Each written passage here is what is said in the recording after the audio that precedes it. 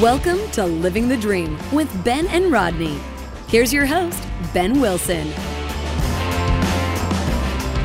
Good morning and welcome to another episode of Living the Dream with Ben and Rodney. I'm your host, Ben Wilson, and I'm here with my bulldog, Rodney, as always.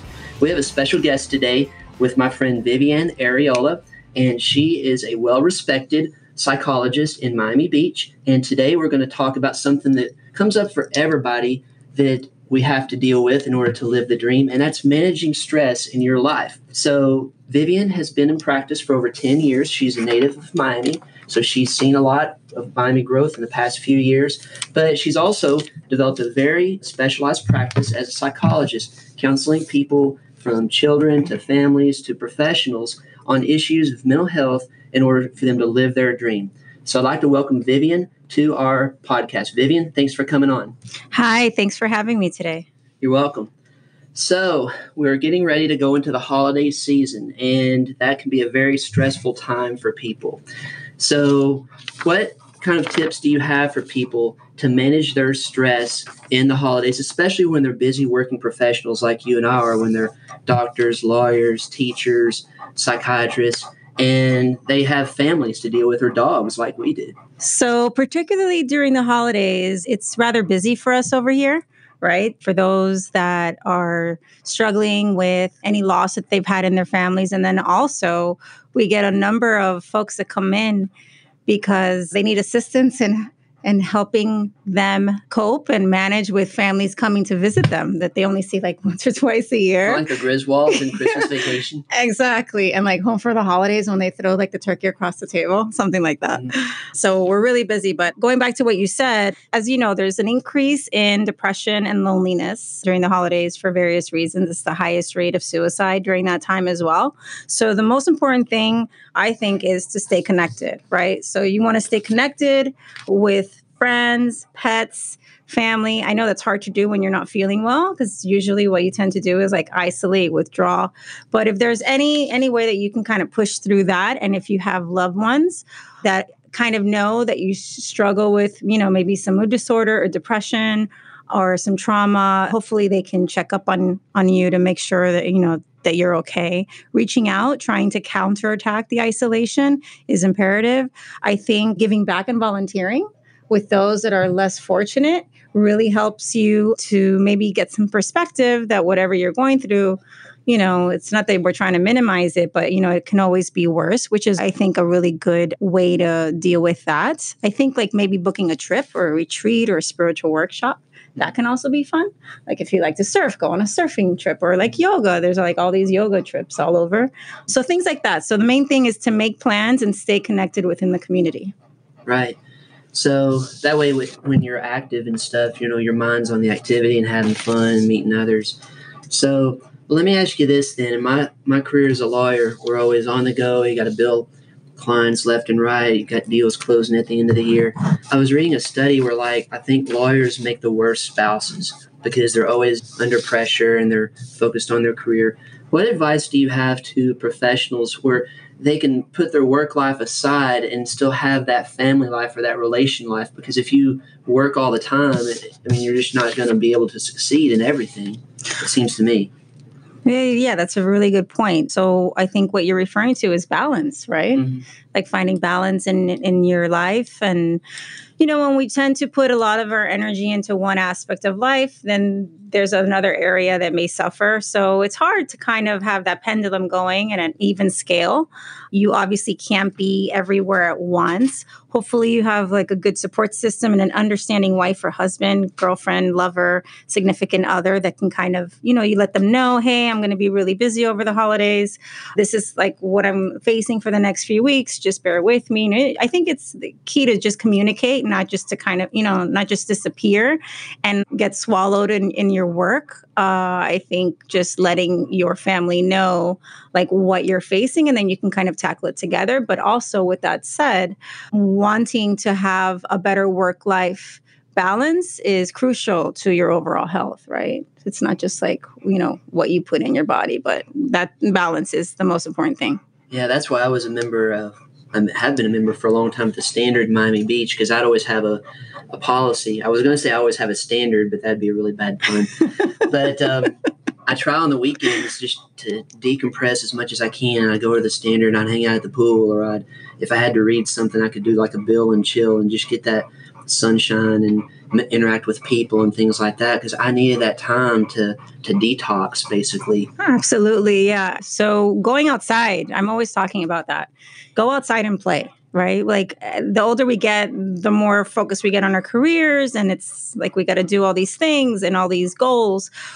But the very essence of just being playful as you were when you were a child, like riding bike, going on your skateboard, like running at the beach. So like for instance, if you drive all the time for work, maybe on the weekends or your days off, whatever those days off, if you can try to be more pedestrian or like get on your bike or say, okay, today I'm not driving, and just try to like be outside. If it's the beach here because we have this amazing water, or if you live by a mountain or a countryside, smelling the fresh air, feeling sunshine on your face. If you don't have sunshine, you try to like roll with the punches. But the key here is to go outside in nature. There's incredible healing properties in all the elements of the earth. That's earth, air, wind, and fire. So that was a band too, wasn't it? Yeah. Actually, there you go. And actually, I really love them. I love their music. The 70s band. What was that song called? The Whistle? No, a Brazilian Rhyme. That was a Brazilian rhyme. My take of it. Anyway. So you like earth, wind, and fire. Yeah. So, one thing with having families in town for the holidays and stuff is, like, if you're the host family, like going back to the Christmas Vacation movie with Chevy Chase, it's a lot of pressure on people because you've got so many different personalities coming and you want everything to be perfect. And you may have people come that you really don't want your cousin Eddie there, but he just kind of shows up with his trailer and things like that. So what advice do you give to people to kind of like help just chill out, whether it's hosting parties or just in general? I know we talked about earth, wind, and fire, but maybe someone's in Colorado or they're in Kentucky and they don't have the beach or things like that, and it's cold. They can't do a whole lot of stuff outside. What are some good techniques to use for them to chill out? So it's cold and they're stuck indoors with their cousin Eddie that they didn't want to shut up with the trailer? Exactly. Oh, man. Maybe an Aunt Bethany shows up. Everyone always has that one family member, right? That's a good one. Well, is there a lot of booze in the house? No, I'm just kidding. Wait a second. That's coming from a psychologist here. I'm just kidding. So I mean, at that point, you have to just try to take a big, deep breath, or like 10, and just see it as it's temporary. So if you got 10 days with Cousin Eddie or Aunt Bethany, maybe have some board games, learn how to try to tune them out, and just learn to be with somebody and not be so reactive, and figure out why you're being triggered so much by that family member. Like, what is it about them that irks you so much? Is it something within yourself? And then sometimes, a lot of the times, it is something within ourselves, and if it is their poor behavior, you got to just pick and choose your battles, because to start, confrontation in the middle of a holiday time with a bunch of family, it's gonna go from bad to worse. Yeah. Well, moving on to another topic of high stress is, what do you advise families when, like, they've got a busy career, they're the parent of the children who have tons of homework and they're in school and stuff like that, and they feel like, I've got to be able to do everything for my child and my child has to be involved in everything, but they don't set aside time for themselves. What kind of situations do you counsel on there? Well, actually, I see that quite a bit with a few families that I have in here. And the amount of homework that the children get nowadays is really something. The parents coming home from these careers and sitting down at the table and doing like 4 or 5 hours of homework at a time. Yeah. Sometimes they have to finish it the next morning because the kids are they're children. There's only so much that they can sit down in one period of time. So I help them set up strategies for behavior training, like token boards and vision boards with their kids, so that they can see after a certain amount of like hours, they get tokens or money. Money seems to work really well with the little ones. They know what they're going to get at the end of the day, end of the week. And like that, it kind of keeps them motivated and it positively reinforces their behaviors.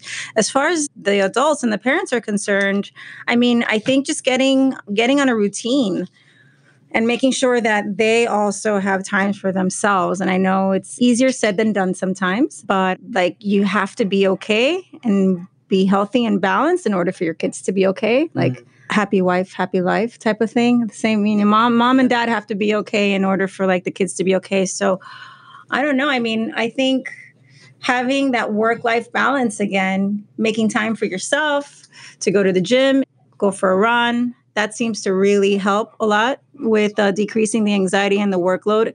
As much sleep as you can, like removing toxins so that you can hit REM sleep, which is like the most important part of the sleep, where your brain actually repairs and the tissues regenerate.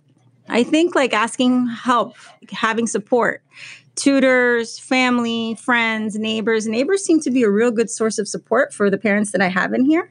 It's beautiful to see the community coming together and kind of helping each other out, because we weren't put on this earth to do things alone. We can get a lot done alone, but together we can absolutely do so much more. And what's that saying? It takes a village. Mm-hmm. Yeah, it's not easy. Yeah. But together we can do it. Seeing all the stuff that's been going on too with mental health awareness and all the tragedies that have happened, that people, if they have an issue, they don't need to feel that they can't reach out, like you've mentioned, to neighbors and things like that. Why is that so important? Reaching out, asking for help. Oh, yeah. I mean, and that's the thing, like... Look, Rodney, you knocked over water. What kind of a host are you, Rodney? You're causing a mess here. That's okay. Oh, Yeah. And he's licking it. He's like, oh, I'll drink it off the floor. Yeah. Bubs, I need to take a picture of your face. It's a face of guilt. Oh, my God. Rodney, what you looking for? Hey. Bubs. Hey. All right. What are you looking for? Probably more water. So one of the things I've noticed with all the mental health issues coming up in the world is you've got people that they don't feel they can reach out. They feel like if they reach out that people are going to think negatively of them, and they're afraid to do that because they don't want people to think badly of them. But how important is it for someone to reach out when they feel like they've got problems? I mean, it's incredibly important, right? So I hear that, and I've also felt it myself, right? You don't want to be a burden on anyone. So Right. We tend to take things in, and all of a sudden you're internalizing all of this anxiety or worry or stress or sadness, whatever it is that you're dealing with. And then you become like this man on an island, and the isolation and the gap starts growing between you and, humanity and the community.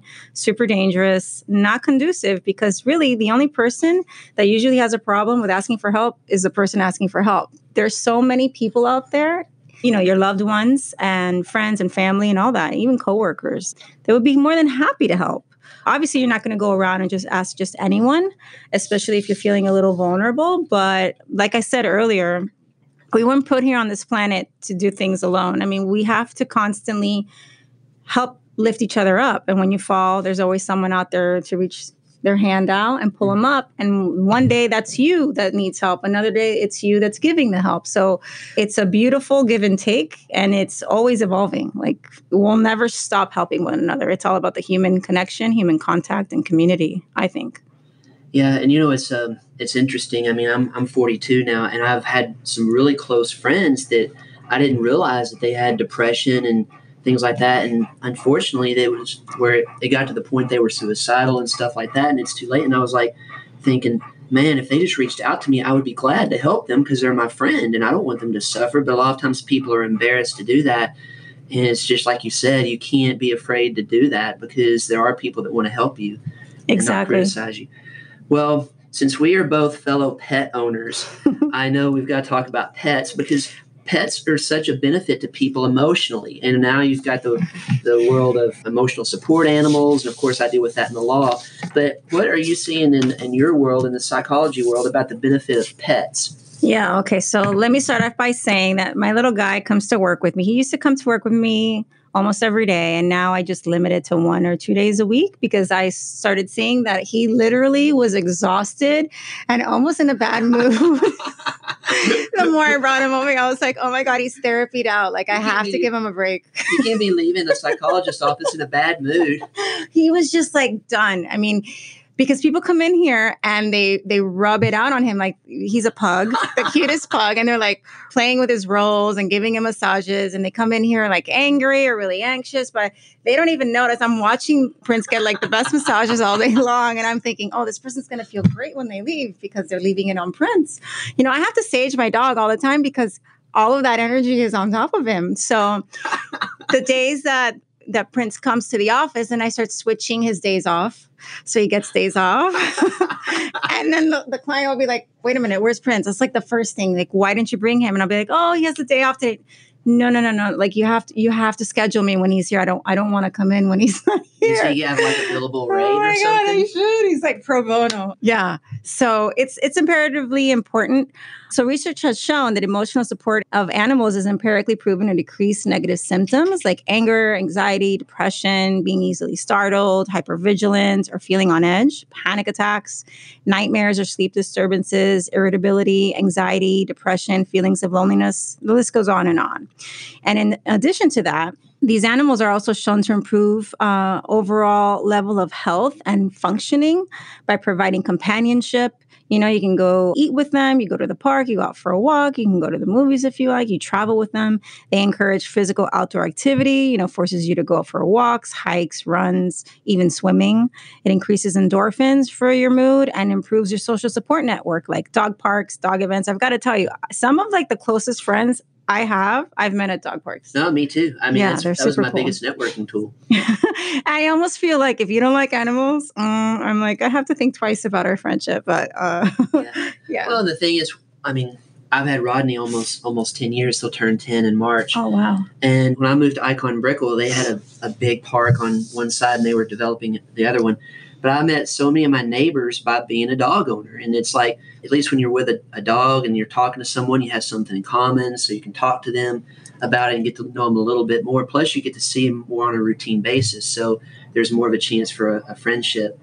So I didn't know that Prince was part of the practice, though. But it does make a lot of sense because when you walk in and you see a dog that's well-behaved, it brings you generally at a sense of ease and more comfort. Yeah, even for the other therapists that work here and our wonderful office manager, the days that he doesn't come in, oh, what, no Prince is the first thing. I'm now known as Prince's mom. Nobody knows me by my name anymore. Well, that's how it is with my parents. I mean, I was always Rodney's dad.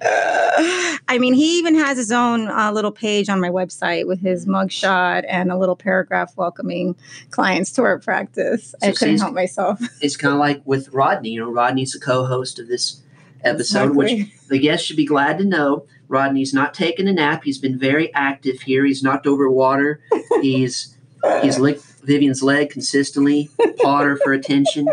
So, one of the things that's interesting, though, with pets is the emotional support animal, because as a real estate lawyer, we deal with that a lot when it comes to housing, especially like in condos where you have rules and regulations about like pet breeds or pet sizes, things like that. So when you're a psychologist evaluating someone for that certificate, what's the analysis? The criteria? The criteria, yeah. I mean, it depends. Does a person really warrant a need to live or travel with a companion? Right, because the reason why I'm asking the question is because there are some people, like you said, that they really benefit from the pet. They don't have the panic attacks and stuff. But then you'll have some people, they'll want to move into a condo that says no pit bulls or no Dobermans, or they have a weight limit of 50 pounds. And they're like, well, I need this really big Rottweiler to be my pet. And the Rottweiler you meet at the dog park is not in control at all. And they're like, you know what, they're taking advantage of the system. But from a legal perspective, you can't ask somebody, well, do you really need this pet? Because then it's a violation of the, Fair Housing Act and things like that. So there are always people that want to take advantage of the system, but there are people who are really legit. Sure, of course. So I was just kind of curious as to how, from a psychology standpoint, you go through that evaluation for that certificate. Well, luckily, the clients that have needed that are in here for a reason. Okay. So it's a no-brainer. Mm-hmm. But I have seen what you're talking about, not with my clientele. I've seen it on planes. I've seen it at parks. I've seen it at restaurants. And it's just like with anything in any system, there's always going to be people who really need it and people who are always going to try to get over on the system and take advantage. Right. So, well, the bottom line is pets are wonderful. We can vouch to that. I know, I really don't travel unless I can take Rodney. Like even when I took him today for his monthly bath, like when I dropped him off, he knew he was being dropped off, and I could tell he was sad. And so I was gone maybe like 30 minutes, 45 minutes, and he was like ecstatic when I came back. And now that he's getting a little bit older, it's like I don't want to leave him with a sitter because I'm like, it's not like a child where I can say, all right, I'm going to be back in a week. He doesn't know if I'm coming back, and I don't want to cause any distress. So, wherever I go within reason, Rodney usually goes. And I know a lot of hotels are accommodating pets now and things like that. Yeah, I mean, we're lucky. South Florida is super pet friendly. LA was like that too when I lived out there. Sounds like you have some separation anxiety issues. Well, I fully have it with my dog, don't worry. Well, as a parent, especially with him being an older dog, I just don't, and bulldogs are prone to have lifespans around like 10 to 12 years. So, we're getting close. I value every minute. Oh, good. He's doing great, though, health-wise, folks. Rodney's doing great. He's super handsome. But, I just try to be cognizant of, doing things so that he's always treated as well as possible. I don't want to cause any undue stress and stuff like that. Yeah, of course. They're babies. He's my child. Yeah, they're just four-legged. That's all. So, all right, talk to me more about this celebrity prince. So, I guess he's named after the musician, correct? Correct. I originally wanted to name him Cash after Johnny Cash. Love him. But then Prince died, and I picked him up like 3 days later after Prince had died. And then we went home, and we were listening to Prince in the car, so I had to pay homage. Mm-hmm. So his name is actually Princeton Cash. Oh, really? Prince Cash doesn't have a sound to it, but Princeton Cash kind of does. It kind of works. Mm-hmm. But I call him like 3 other nicknames. I'm constantly calling him a different name, poor thing. What, Bubba? Yeah, Bubba. That'll resonate well with my Kentucky followers, though. That's a term that's regularly used in the South. Yeah, Bubba, Princey, Gookie is like a family nickname that we call all the little ones. Yeah, he has a few names. And actually, he and Rodney are kind of related. They're part of the Bulldog family. So, since we talked about Prince, that transitions into another thing that's very therapeutic for people, and that's the world of music. And I know besides being a music fan, you also were in the music business. So talk about the benefits of music when it comes to mental health. Oh, yes. Music makes the world go around, right? I mean, the best songs, I always say like the best therapist I've ever had is like Sade or like these lyrics or ballads when you're like healing from a broken heart or something like that. I mean, the best lyrics. That was an 80s song, Living on the Edge of a Broken Heart. I forgot who sang it. I don't know who that is. So the neuropsychology of music and the correlation it has on positive effects on the brain is completely fascinating. It uses various lobes. So we have 4 lobes in both hemispheres of the brain by activating, stimulating, and using the entire brain. And it's one of the only activities that actually uses the entire brain instead of it being localized. Music can also repair brain damage and returns lost memories. There's a study that shows that music helps the blood flow more easily. It reduces heart rate, lowers your blood pressure, decreases the cortisol, which is a stress hormone. It increases serotonin and endorphin levels as well. It boosts brain production of dopamine. It improves memory, reduces anxiety. It eases chronic pain by providing comfort.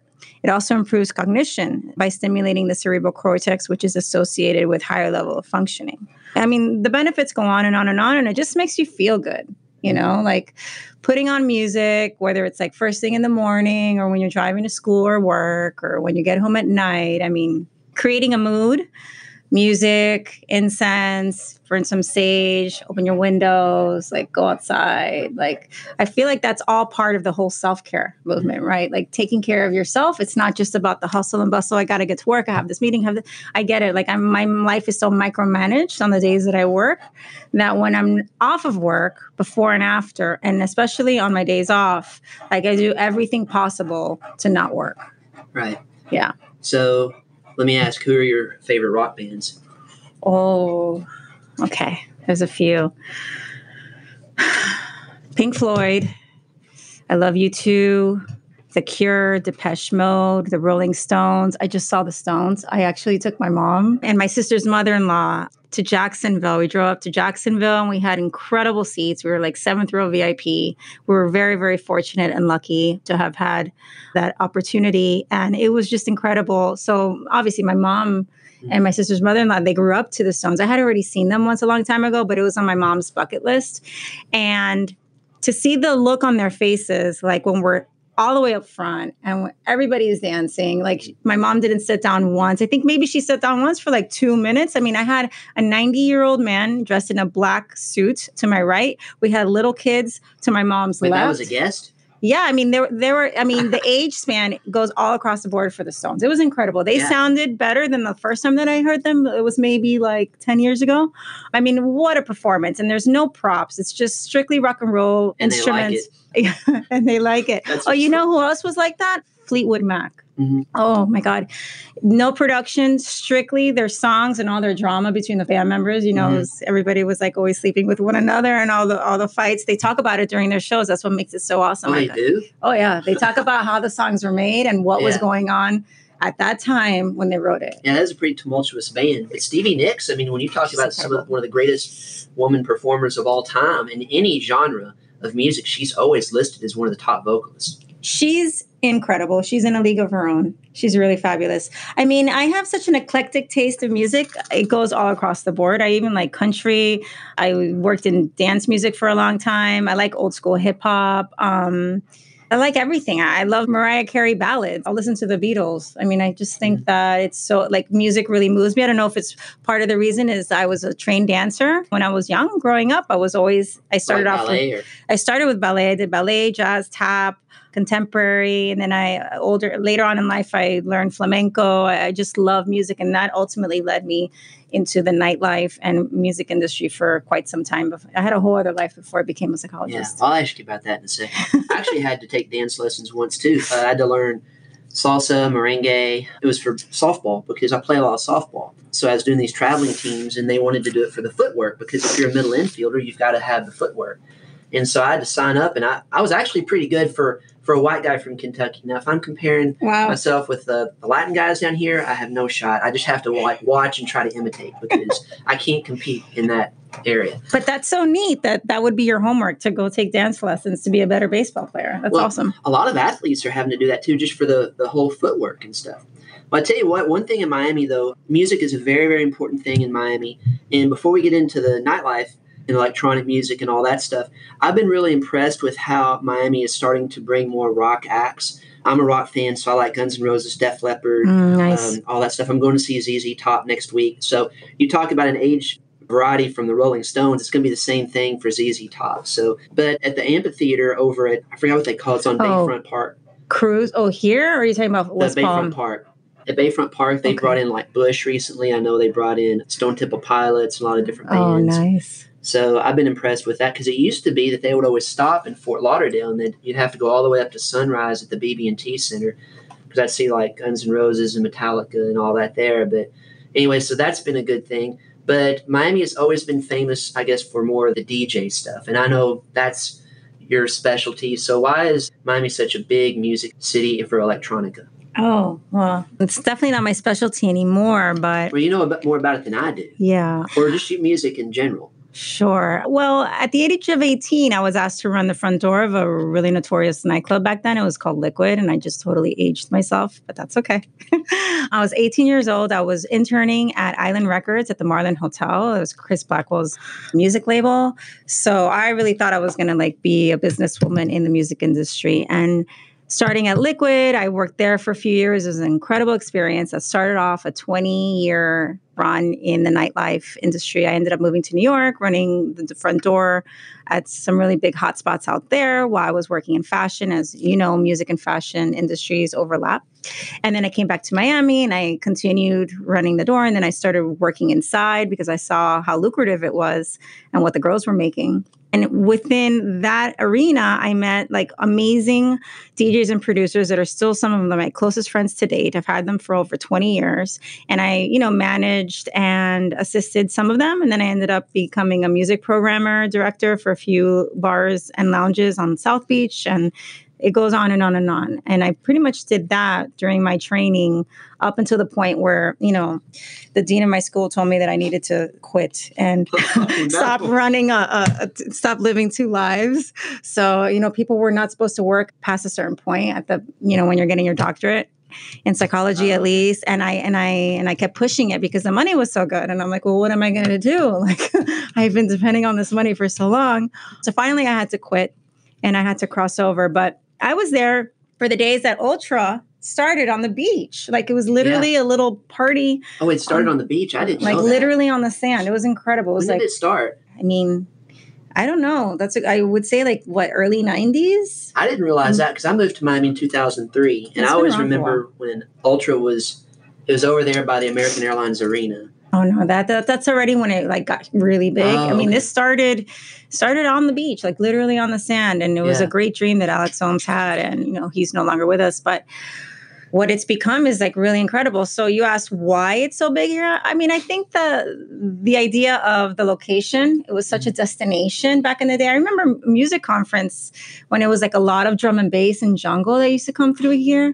And I was like, 18? And it was really cool parties. And I think there's something about the sand, the ocean. There's a sense of freedom when people come here. I mean, you see it when like the tourists get here. It sort of became like this capital, this mecca for electronic dance music. And here we are. I mean, it's still thriving. I think it's changed a lot, obviously, just like anything in 20 years, but it's still going strong. It's just different type of music, different crowd.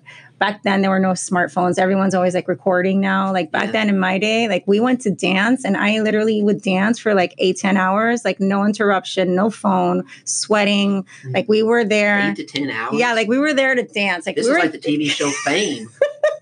Star Search. We were literally like, all we wanted to do was like dance and dance. Nobody talked. I mean, we talked here and there, but it's not like now where I've gone out and I see the millennials and everybody that's out, like just filming and recording the DJ. And it's like a huge crowd and nobody's moving. Yeah. So I don't understand that, but maybe I'm old. I don't know. Well, you're not old. You're the same age as me.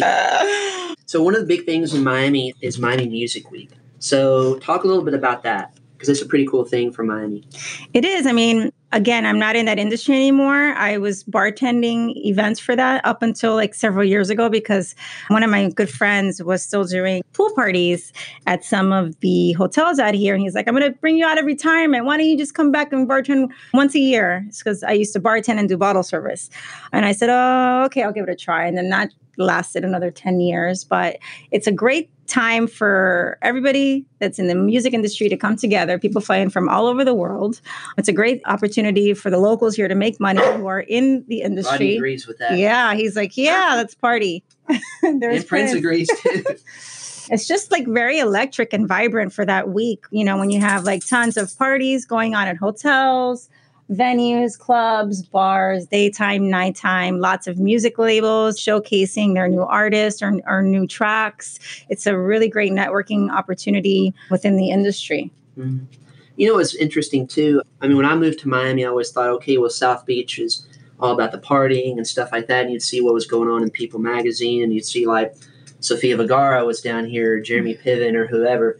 But the music scene has kind of grown to other areas of Miami now, like in Wynwood and a lot of these rooftop bars, and they'll have like a DJ, and they'll be doing that not at night as a club, they'll do it as a brunch or a happy hour thing. So, and I think that's just a good vibe for people to have, because the thing I just realized, and I think I've mentioned it before, but the people that are now, let's say my parents' age, well, they grew up when the Rolling Stones were just starting, and they dealt with Fleetwood Mac was popular and all those classic rock bands. Well, now they're still that age and they want to have a social life and go out and do things. And the people that are in their 50s, they grew up in the MTV generation. So your Def Leppards and Guns N' Roses, Motley Crue, Prince, Michael Jackson, all that stuff. And the people that are in their 30s and 40s, well, they grew up in the 90s. And then you got into all this new music with the hip-hop scene and things like that. So I feel like if these venues can offer that kind of stuff, it makes it more attractive to the clientele, because they're not going there just for a boring dinner. They're going there for an interesting dinner that's supplemented by the music scene. Exactly. It's all about the experience, right? It's like being a part of like some type of immersive show and you're in it. Mm-hmm. It's not just dancing till 5 a.m. I could never do that. I know, not anymore, but I used to. Yeah, exactly. I love that what's going on down there in Wynwood. Mm-hmm. I live by over there and I absolutely love it. I never thought I would like living anywhere off the beach, because I'm such a beach girl and I've lived on the beach always. But there's so many cool little pop-ups all over and it's very diverse. And like you said, it's like all these little rooftop lounges that are coming up everywhere, and you can eat, there's shows, you can walk around and then go home and have like a full productive day the next day because you're not getting home so late. Right. It's great. What are your favorite places in Miami as far as like hot spots? Hotspots. I used to Other love... than being on this podcast with Prince and Rodney. Well, I have to say, I mean, it's no longer here. It just finished closing, but the Electric Pickle. Oh, that's right. I read about that. It was amazing. I mean, it was right by where I live. And if you want to hear some real good music and like no pretentiousness, you throw on like a tank top and some shoes and you go, and like people literally all you do there is dance. And and that goes back to like my younger days where I told you I would just dance for 8 hours. It's that type of a feel. It's not about bottle service. It's not about how much money. It's not about how much money you're spending or like what shoes you're wearing and the guys have to be dressed up. Like, no, it's not like that at all. It's all about the music and the vibe. And I really love places like that. Now it's no longer here. So Floyd puts on like really great shows as well. I can't do Space. I just can't, I can't do those hours, but they have amazing programming over there as well. That's 2 years old, Floyd, I think. Yep. I remember when I was doing charity events and stuff, they reached out to us and it's like a smaller, like lounge kind of setting, I think, but it was like, I heard good vibes about it, good reviews. Amazing music, amazing vibe. Very similar to, what Electric Pickle did. I know in Wynwood too, a place I liked was called Number 3 Social. I did an event there. It was just a really cool vibe. They had the nice restaurant downstairs, but they also had the upstairs rooftop and always had good DJs. And like you said, Wynwood's more like you come and go as you please kind of a thing. Yeah, that rooftop bar, a few of my friends run it and actually opened it, and I was going to be a part of it, but they asked me to work there when I first relocated here from LA and Gainesville, but I was just starting up here at the private practice, so I mean, I couldn't be in two places at once, but I've had some amazing times there, and it was at one point the only place I would go to. I was there so often, and I actually rang in a New Year there with some of my closest friends I had friends fly down from New York. So it was like a big mix of New York and Miami. It was gay, straight, everybody like just mixed. And we literally danced until, we were supposed to close. They were supposed to close at a certain time and we kept it open for 3 hours later because nobody would leave. Really? We were dancing under the stars. It was like beautiful weather during New Year's. It's like crisp. It was such a great time. Actually, I think I heard about that restaurant from seeing you post about it on social media. Oh, it's very possible because I used to always post for them because I loved it so much. Yeah.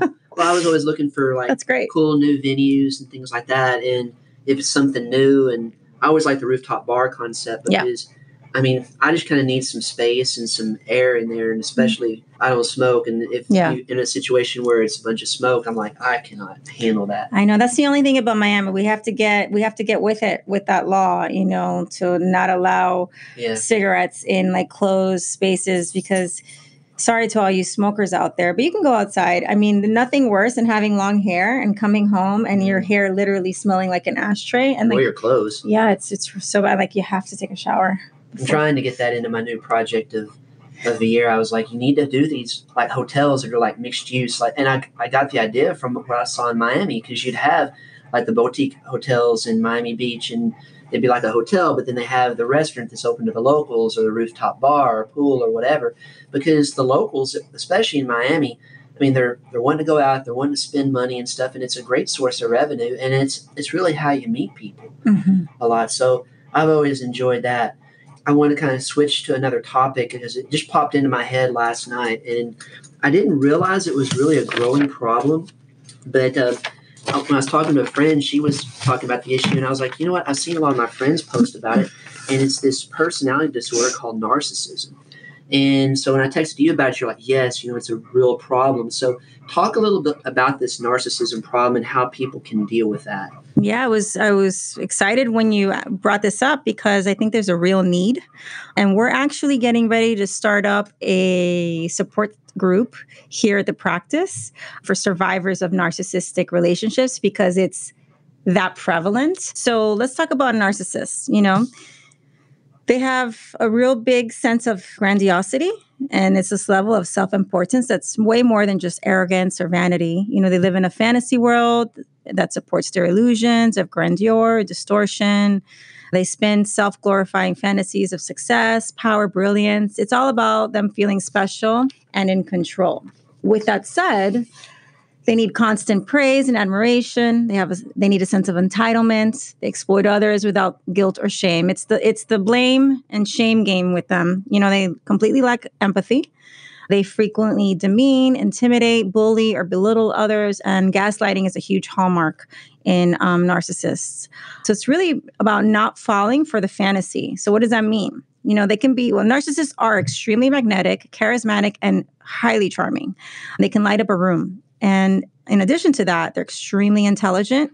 So you will not win an argument with them. It doesn't matter what facts you know, how brilliant you are. You're never going to win an argument with a narcissist because they'll gaslight you until the end. Your needs won't be fulfilled. They aren't looking for partners, but rather obedient admirers. So it's all about looking at how they treat others because you won't be sparred. So if they're doing this to others, chances are they're about to start doing that to you. So it's about taking off the rose-colored glasses. It's important to see them for who they really are and not what we want them to be, not what our fantasy is, because they paint a beautiful picture when you first get together with them of what this gorgeous relationship is going to look like. They treat you amazingly. Like I said, they're super charming and very magnetic. And then all of a sudden, the veil comes off because they can't keep it up for so long. So it's about stopping to make excuses for their bad behaviors. Don't minimize the hurt that they cause you. Be very responsible for yourself and the damage that they're causing.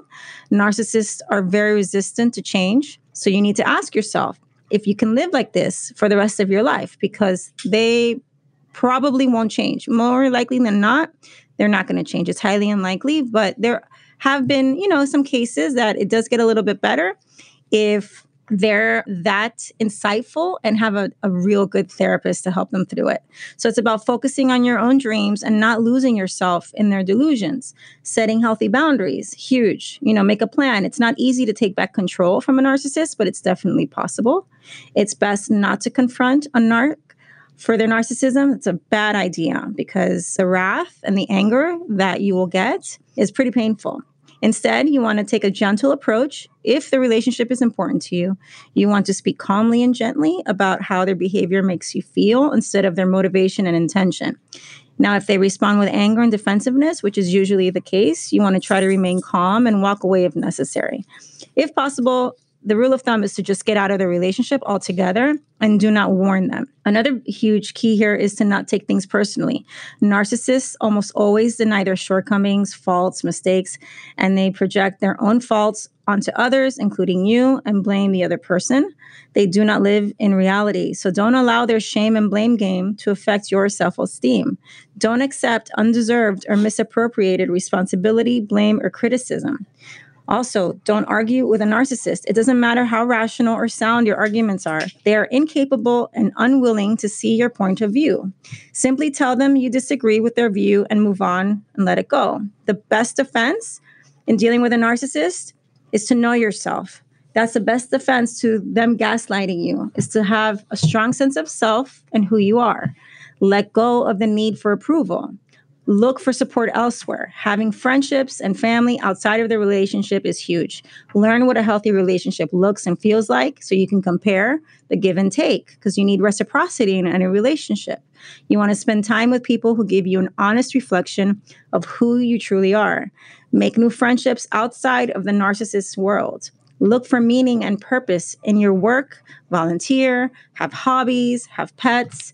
The thing is that with narcissists, the good moments keep us in the game, and the bad moments leave us questioning ourselves. So that's a pretty good recap of what I know about narcissists. Wow, that's, I was sitting there listening to all that, and I was like, the narcissist comes across as someone who's this fantastic person and charismatic, and then it's all of a sudden it's like, well, if you disagree with them, then you're just a horrible person, or if you don't kiss the ring kind of a thing, then that's just not acceptable. It's devastating. It can be devastating at times because as the fog lifts and you start slowly seeing it in a person, you really question, is it me or is it them? Am I distorting something? Because they'll make you think that. And you don't want to believe that this person is this way. It's almost like a Jekyll and Hyde type of thing because they're so incredible. They're wonderful. It's very intoxicating because they come wrapped in really beautiful packages. Mm-hmm. But then slowly you start seeing the behaviors, and then it can take someone years. And I mean years and years. Some people never come out of it because it's like a spider's web. You go deeper and deeper and deeper in the web, and it's so difficult to finally see your reality, know what you're seeing, not be gaslit by them, and then to make them the move to break away from it. I mean, it's a major process. So hopefully that's when you ask for help. We were talking about asking for help. You have to ask for help. You go see a therapist, you talk to your parents, a family member, a sibling, a best friend, somebody you trust. It doesn't matter who, but you can't do it alone. Like, you absolutely need to have a good sounding board, to have that person giving you a real honest reflection of yourself to make you feel like you're not crazy. Yeah. And I guess you could have a narcissist situation not only in the romantic situation, but also in a work situation. Oh yeah, they're highly, highly successful and functional, right? I don't want to stereotype, but yeah, they're everywhere. There's lawyers. They're everywhere, right? I can think of a few. They're everywhere, and most of my clients, come to therapy, and they're the product of an environment where one or both parents were narcissists. So I mean, it just goes from generation to generation. Right. So it's in your childhood, it's in your home, it's at work, it's in the romantic sense. I mean, it's all over.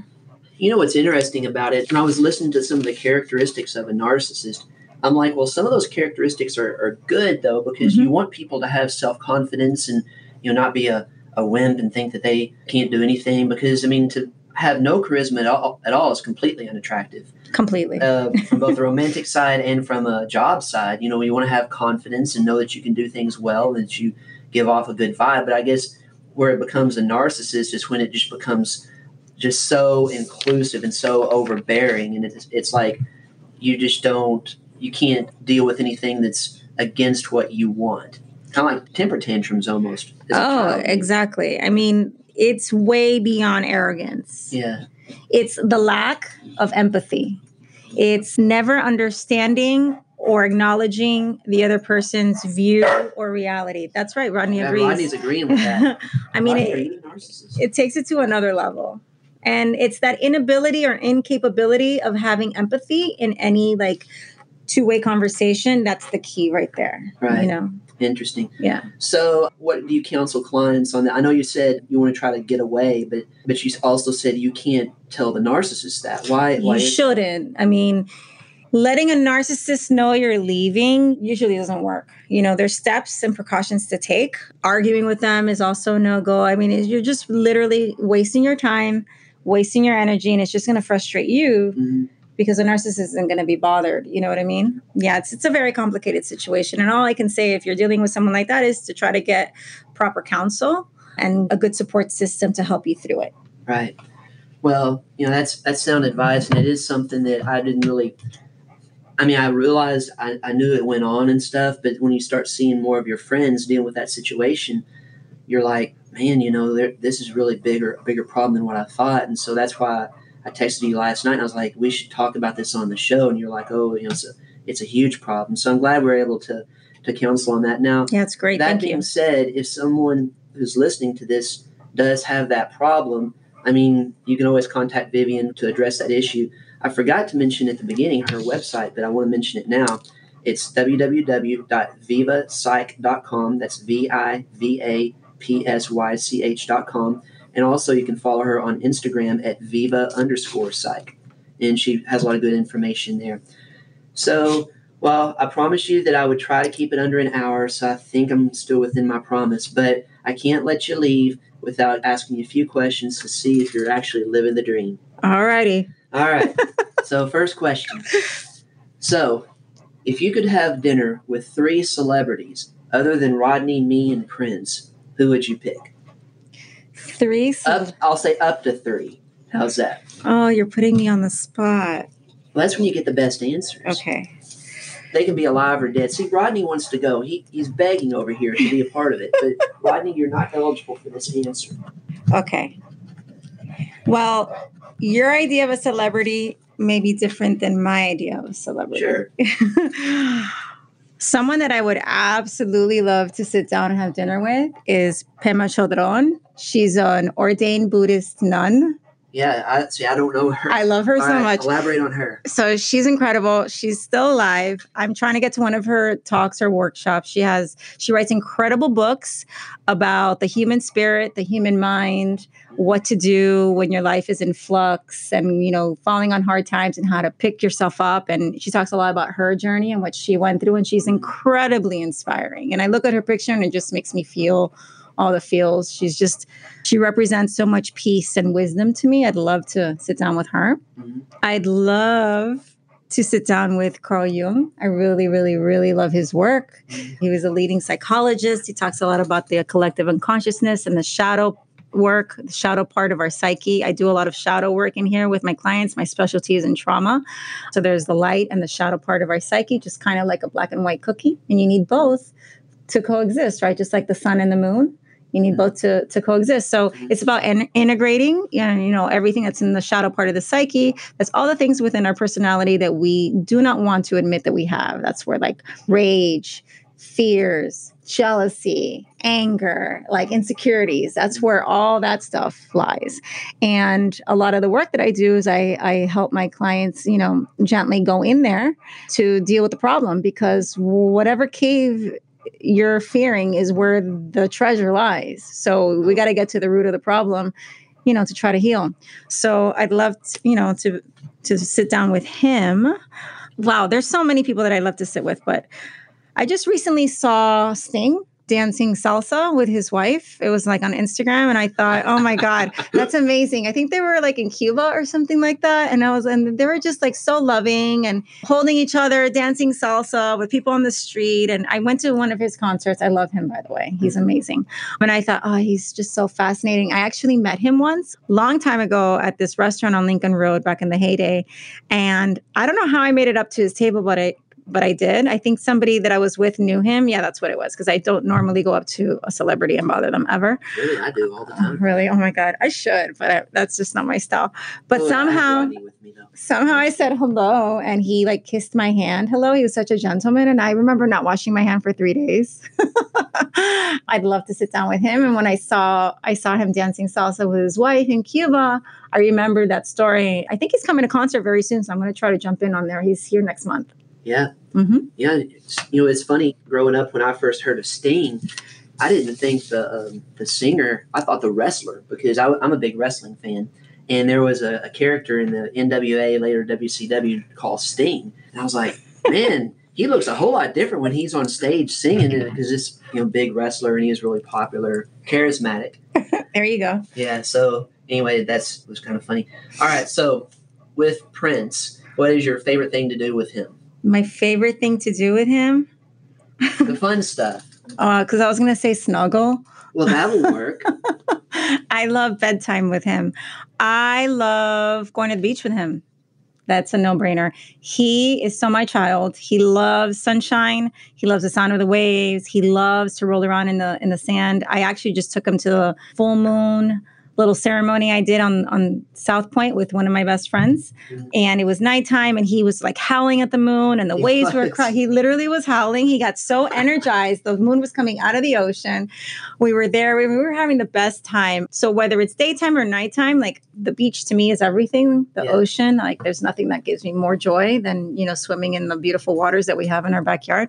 So being with him and doing that is probably my best fast time. We have a dog beach not too far from where Rodney and I live up in Central Florida. And I took Rodney to the dog beach. And this is the first time he ever went to the beach. And literally he just sprinted to the water. And he was running up and down the beach. And like he would hop into the waves. I mean, it was something else. I didn't have my phone with me to videotape it, but he loved the water. That's beautiful. That's great. Yeah. I mean, I was always afraid. Bulldogs generally don't swim. But one time he hopped into a pool. And I was like, oh my gosh, I'm going to have to go after him and save him. But the look on his face was like, oh my gosh, what did I do? But luckily, he was right by the steps and came up, so he didn't do that again. So I was really surprised when he went to the ocean, was that excited. He's so adventurous. I love that about him. That's great. Well, he's a character, that's for sure. I was listening to all those characteristics. I'm like, is Rodney a narcissist here? He's charismatic, always wants his way. But he does listen to the side from others. So. Well, that's important. And then he's not. Yeah. All right. So, final question on living the dream. Where do you see yourself in the next 10 years with your practice? Because I know you've put a lot of time into building a Viva Psychology, and it's not easy to have this practice. But where are your goals? Where do you want this to go? That's a good question. Thanks. So I've been really working on integrating Eastern and Western modalities within my practice. It's not just the Western science of the clinical psychology component that I got heavily trained in, but also the Eastern philosophies that I absolutely love and I have always been a part of since I was pretty young. So when I say Eastern, I'm talking about like meditation and acupuncture, Reiki, and things like that. Much more metaphysical, New Age, very mystical. So I was recently trained in a specific hypnosis for trauma called Rapid Resolution Therapy, and I absolutely love it. I'm going to continue being trained with the founder, John Connolly. It's about helping those with trauma using a specific technique in hypnosis. It's a sequence. Yeah, it's really incredible. It's groundbreaking and it's gaining a lot of momentum and popularity within the country. So I just recently got trained in that. But I want to continue along that path. I also am going to try to get trained and certified in past life regression therapy next year.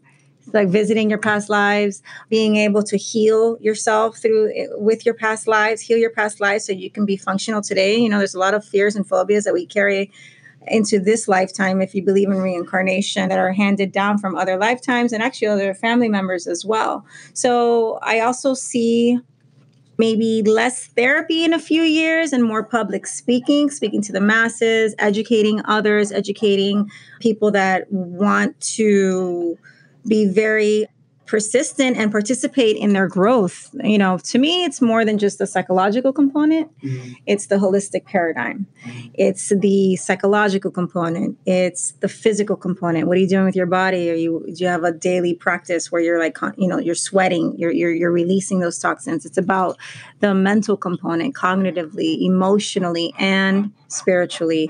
It's about connecting all of those levels and really making a breakthrough in your overall well-being and just how you associate with life. It's about the higher consciousness, right? Like living consciously, like the foods you eat. Like living the dream. Yeah, living the dream. Like being very conscious and mindful of the foods you eat, the people you hang out with and spend time with. That's really important, you know? The work that you do, giving back. I do a lot of pro bono work. I'm very passionate about sexual trauma survivors. My specialty is in all trauma and PTSD and attachment disorders. I have a vision, and it's going to eventually move away from just traditional therapy sessions. I'm also a Reiki master, so it's going to be, you know, incorporating a lot of the energetic work and much more accessibility to the masses, where here it's just one-on-one. I want to be able to reach the masses with my story because I've completely transformed a lot of trials and tribulations that I had growing up.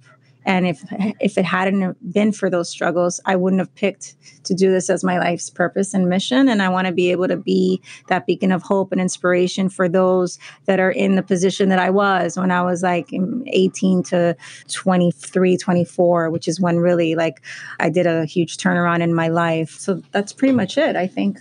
So you want to be like the next Dr. Phil or Dr. Drew or Oprah? No, I'm just kidding. Oprah's amazing. Well, I tell you what, talk about the 3 people you'd like to have dinner with. Oh, yeah, she's a good one. I mean, I've not been a big fan of her show just because I was always working or in school. But if you think about Oprah and someone who's living the dream, and she started like many of us from humble beginnings and worked hard, and look where she's become, and even beyond her TV show. I mean, she's got her own TV network, and just. You talk about influential people. I mean, Oprah's probably, I bet on anybody's list, she would probably be in the top 10, maybe top 5.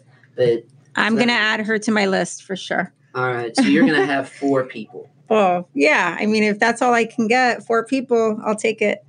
Well, I just picked 3 because I was like, well, what if I say 3 and she has problems coming up with 3. She's amazing. I mean, I love how she's constantly talking about the importance of giving back, the importance of connecting with humanity. It's all about the human connection, going back to what we talked about, asking for help, right?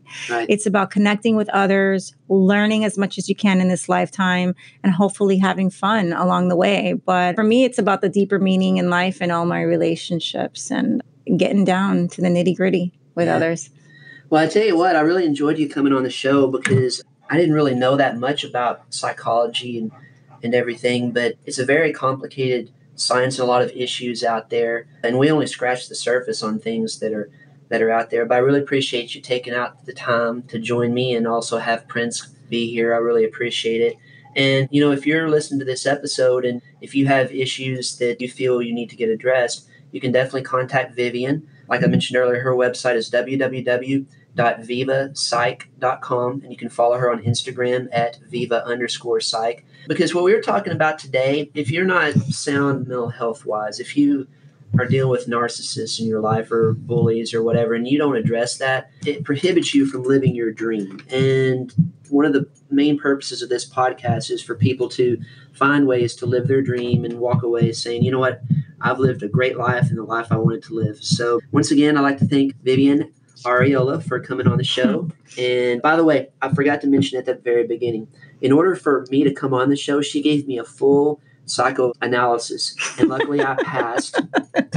She gave Rodney a pass, but so anyway, I had to, it wasn't easy to get her on the show. So anyway, Vivian, thanks again for coming on the show. I really appreciate it. Hope everyone has a great week, and thanks so much for coming on the show and listening to our podcast. Thank you so much for having me. You're welcome. All right, have a great week, everybody. Bye. Thanks for listening to this episode. Find us online at benandrodney.com and follow us on Instagram at benwilsonmiami.